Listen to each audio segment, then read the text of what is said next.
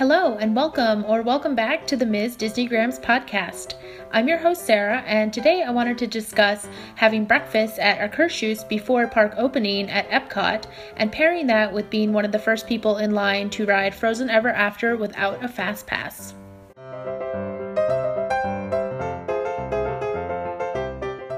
So Akershus Royal Banquet Hall is one of the couple of options that are open for breakfast in Epcot prior to park opening on most days. So Akershus opens at 8 a.m. for breakfast, and the park itself typically opens at 9 a.m. with the World Showcase for the most part opening at 11 a.m. There are a couple exceptions to that, and the first one is the Boulangerie Patisserie in the France Pavilion opens at 9 a.m. for breakfast, and Frozen Ever After, the attraction in the Norway Pavilion, opens at 9 a.m. or at park opening as well. And since Frozen Ever After is still the newest attraction at Epcot and is still very popular, it's often difficult to get a fast pass. And also at Epcot, the fast pass system is tiered, so if you get a fast pass to Frozen Ever After, you're not able to get a fast pass for other attractions in the Tier 1, which include Soarin', Test Track, and Illumination's fast pass viewing area. And so in addition to that, Akershus is typically a pretty difficult reservation to get to begin with, and since the opening of Frozen Ever After, I assume it's probably been more difficult to get a reservation for pre-park, so anytime between 8 and 9 a.m. before the park officially opens, and all the crowds will be able to come over and queue for Frozen Ever After. For that reason, I've read that a lot of people have been trying to get early morning dining reservations for Akershus in order to pair that with going right next door to the Frozen Ever After attraction. In fact, the queue for Frozen Ever After starts right next to the entrance for Akershus, so it's very close and very convenient. So if this is a strategy you want to use to ride Frozen Ever After as well as experience Akershus, which is an expensive meal on its own because it is a character dining experience. When you enter, you take a picture with a PhotoPass photographer with a backdrop with a princess, which I believe most of the time is Belle, and that's who I met when I went back in June of 2017. And then you're seated and you meet several other princesses while you're dining. And it's an interesting sort of experience in terms of the dining because it's part family style and part buffet.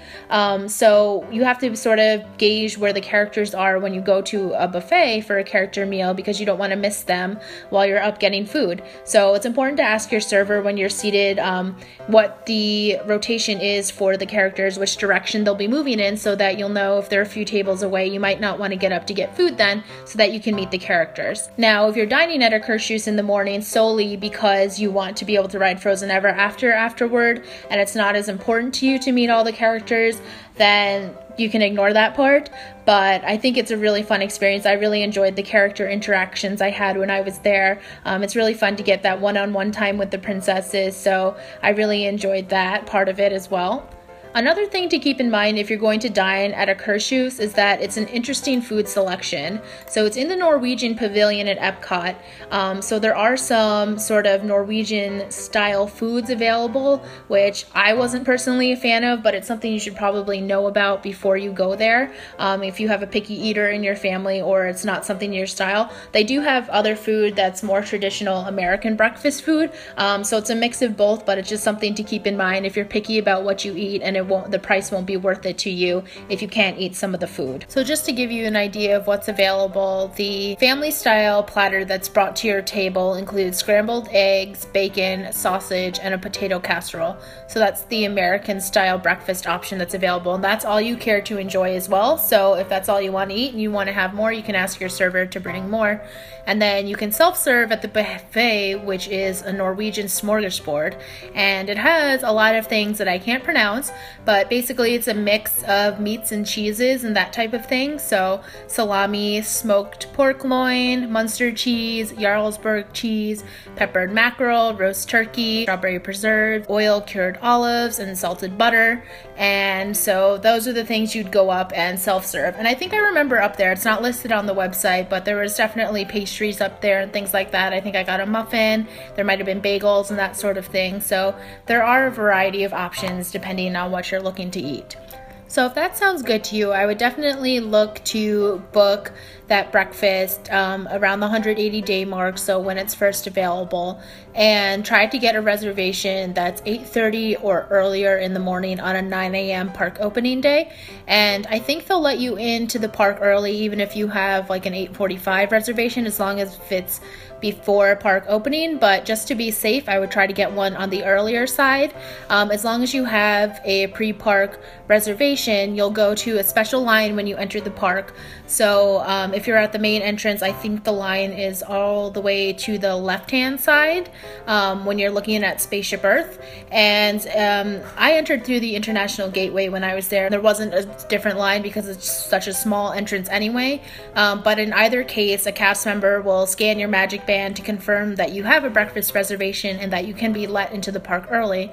And then you'll be able to walk over to the Norway Pavilion to sign in for your reservation.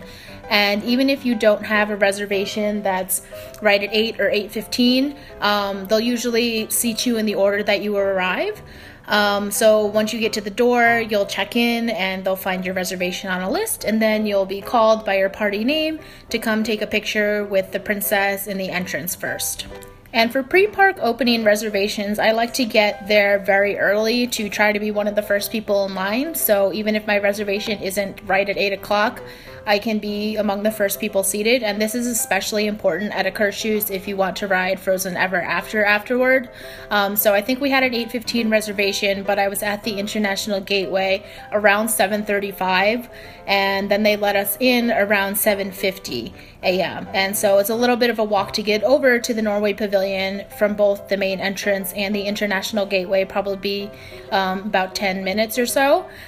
So I think it's important to get there as early as possible so that you can be one of the first people seated. And what I noticed at Akershus is there was sort of a side room that was filled first with everybody, no matter when their reservation was. It was based on when they arrived at the restaurant.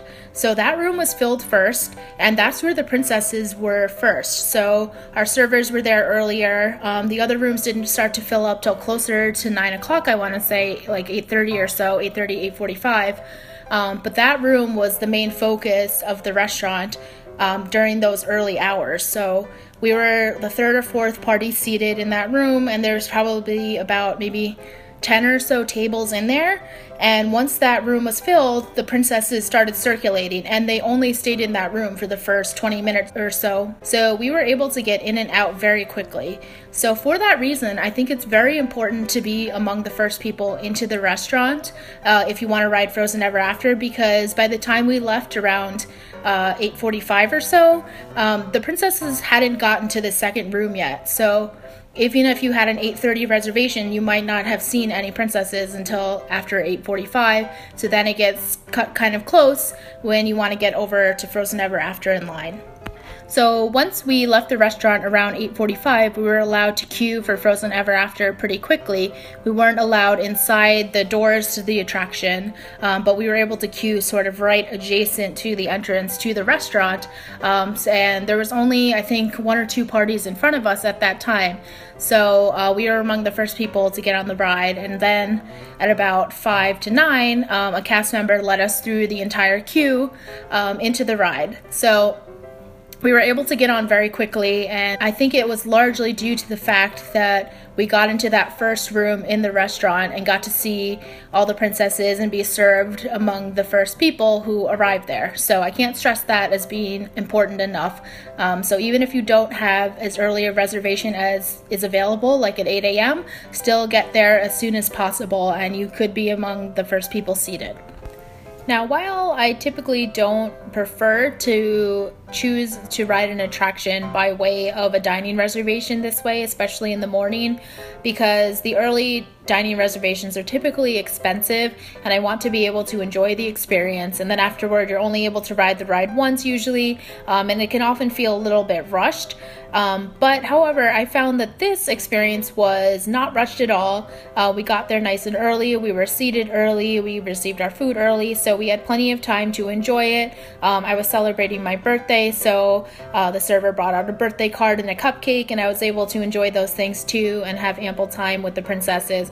So this experience was definitely worth it to me. So something to consider if this is a way you were thinking about enjoying Frozen Ever After, and also have people in your family who like princesses. Just to touch on the other ways you can ride Frozen Ever After, I first rode it through Standby and rope dropped Epcot the morning that I wanted to ride it, and that was a really intense experience. I remember it was August 2016, which was just a couple months after it opened, so it was still at its height of popularity, and I arrived at the park probably around 7:15 a.m. for a 9 a.m. opening, which is absolutely insane now that I think about it, but I was the first person in line at my turnstile, and I basically power walked all the way to the Norway Pavilion, was sweating profusely because it was August, and got in line and only waited about 5 minutes or so. But once I got off the attraction, and it's not a very long attraction, but once I got off the attraction, the queue was already completely stretched past Norway into Mexico and to the edge of Mexico, almost to the bridge that goes over to Future World. So it was absolutely crazy. So I was glad I was able to ride it, but it definitely was a big commitment just to get there. So I think I would say that even though it's not as crazy now as it was last year, it's still a very popular ride and tough to get a fast pass. But if you can get a fast pass, I certainly would recommend that method, because then even if the ride goes down, which I believe it does somewhat frequently, you're able to use that fast pass anytime during the day, so you won't lose your spot in line. So if you wait an hour in line and stand by and the ride goes down, you're kind of out of luck unless you want to wait until it reopens outside of the queue. But if you have a fast pass, you can use it on another attraction, or you can come back once the ride reopens and use it then. So I would say that the Fast Pass is definitely my preferred method of riding Frozen Ever After. In addition to these options, there is a new Frozen Ever After dessert party in the World Showcase at Epcot, and basically this dessert party pairs a reserved seating area during Illuminations, which is the fireworks show that occurs over the World Showcase Lagoon, and it includes alcoholic drinks, non-alcoholic drinks, and a selection of desserts that sound really delicious. And then after the dessert party and Illuminations, guests of the dessert party will be escorted over to Frozen Ever After to ride the attraction. Now this is a very new thing. It just started on July 17th, so it's only been going on for a few weeks when I'm recording this podcast. But it's another way to ride Frozen, which is why I'm guessing that they paired those two things together. For me, I don't think I'll be trying it anytime soon, just because, like I said with the breakfast, both parts of the pairing need to be worth it for me to spend that kind of money. So just to give you an idea, the dessert party is $79 for adults, which is anyone 10 and up, and $47 for children 3 to 9. You also need admission to the park, of course, to attend the dessert party. And while I'm definitely not against dessert parties, and in fact I really enjoyed a couple of dessert parties in other parks, this one I'm not sure is something that I want to try anytime soon, because it is a little more on the expensive side. And just for me, Illuminations is an experience that can really be enjoyed from anywhere around the World Showcase, so I don't feel like I need to pay to have a good view of the show. So for that reason, I probably won't be trying it soon, but I'm interested to hear if anyone tries it, what they think about the dessert party and pairing it with Frozen Ever After, if it's worth it to them. So just to recap, I want to say that I think that pairing Akershus and Frozen Ever After is definitely doable and something to consider if you're very into doing both of those things. I would say that it might not be worth it if Akershus is something that seems a little bit pricey for what you would enjoy or what you would get out of it. So only try that if you really want to meet the princesses and you think you'll enjoy the food that's offered there. I think that really is a major part of the experience that'll make it worth the price. Just remember to get there as early as possible and meet the princesses quickly if you want to queue for Frozen Ever After your breakfast. So thank you so much for listening to today's podcast about Akershus breakfast and pairing that with riding Frozen Ever After in Epcot's Norway Pavilion. I hope you found some information in this helpful, and please follow me on Instagram. I'm at MsDisneygrams, and as always, if you want to hear my future podcast, please subscribe in iTunes or on SoundCloud, and I'll see you next time.